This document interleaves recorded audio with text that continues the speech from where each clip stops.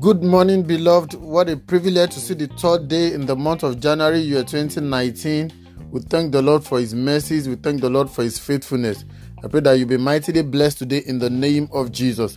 This is your friend, Reverend Damilola, welcoming you to another edition of my daily podcast, Daily Meditation.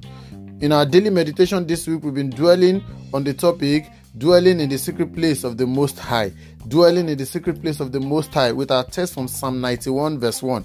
It says, "He who dwells in the secret place of the Most High shall abide under the shadow of the Almighty." Yesterday, we started to meditate on what it means to dwell in the secret place of the Most High. And we established the fact that the secret place is a place of preservation. It's a place of safety. It's a secured place. It's a place of encounter, a place of intimacy and relationship with God. We also said that it's a place where God molds, fashions and forms His giant. It's a place where great men are made. Great men are made in the secret place. Today, I want to call our attention to the reason why the secret place is such a strong place. It is because of the personality of the person who owns the place. The psalmist describes him as the Most High. He is the Most High. He dwells in the secret place that belongs to the Most High. The Hebrew word for Most High is Elyon.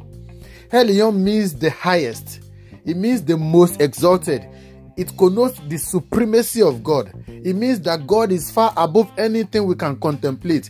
He is transcendent and so far removed from us in His power and His majesty. Yet, He is so close to us in His love, like the breath of our nostrils.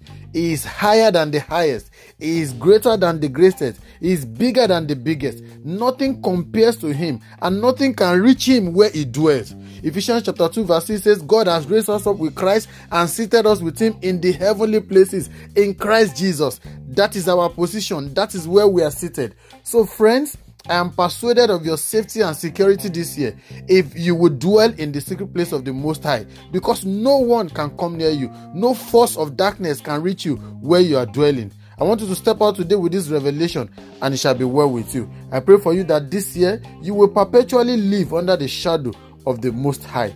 God bless you and have a blast today. Bye-bye.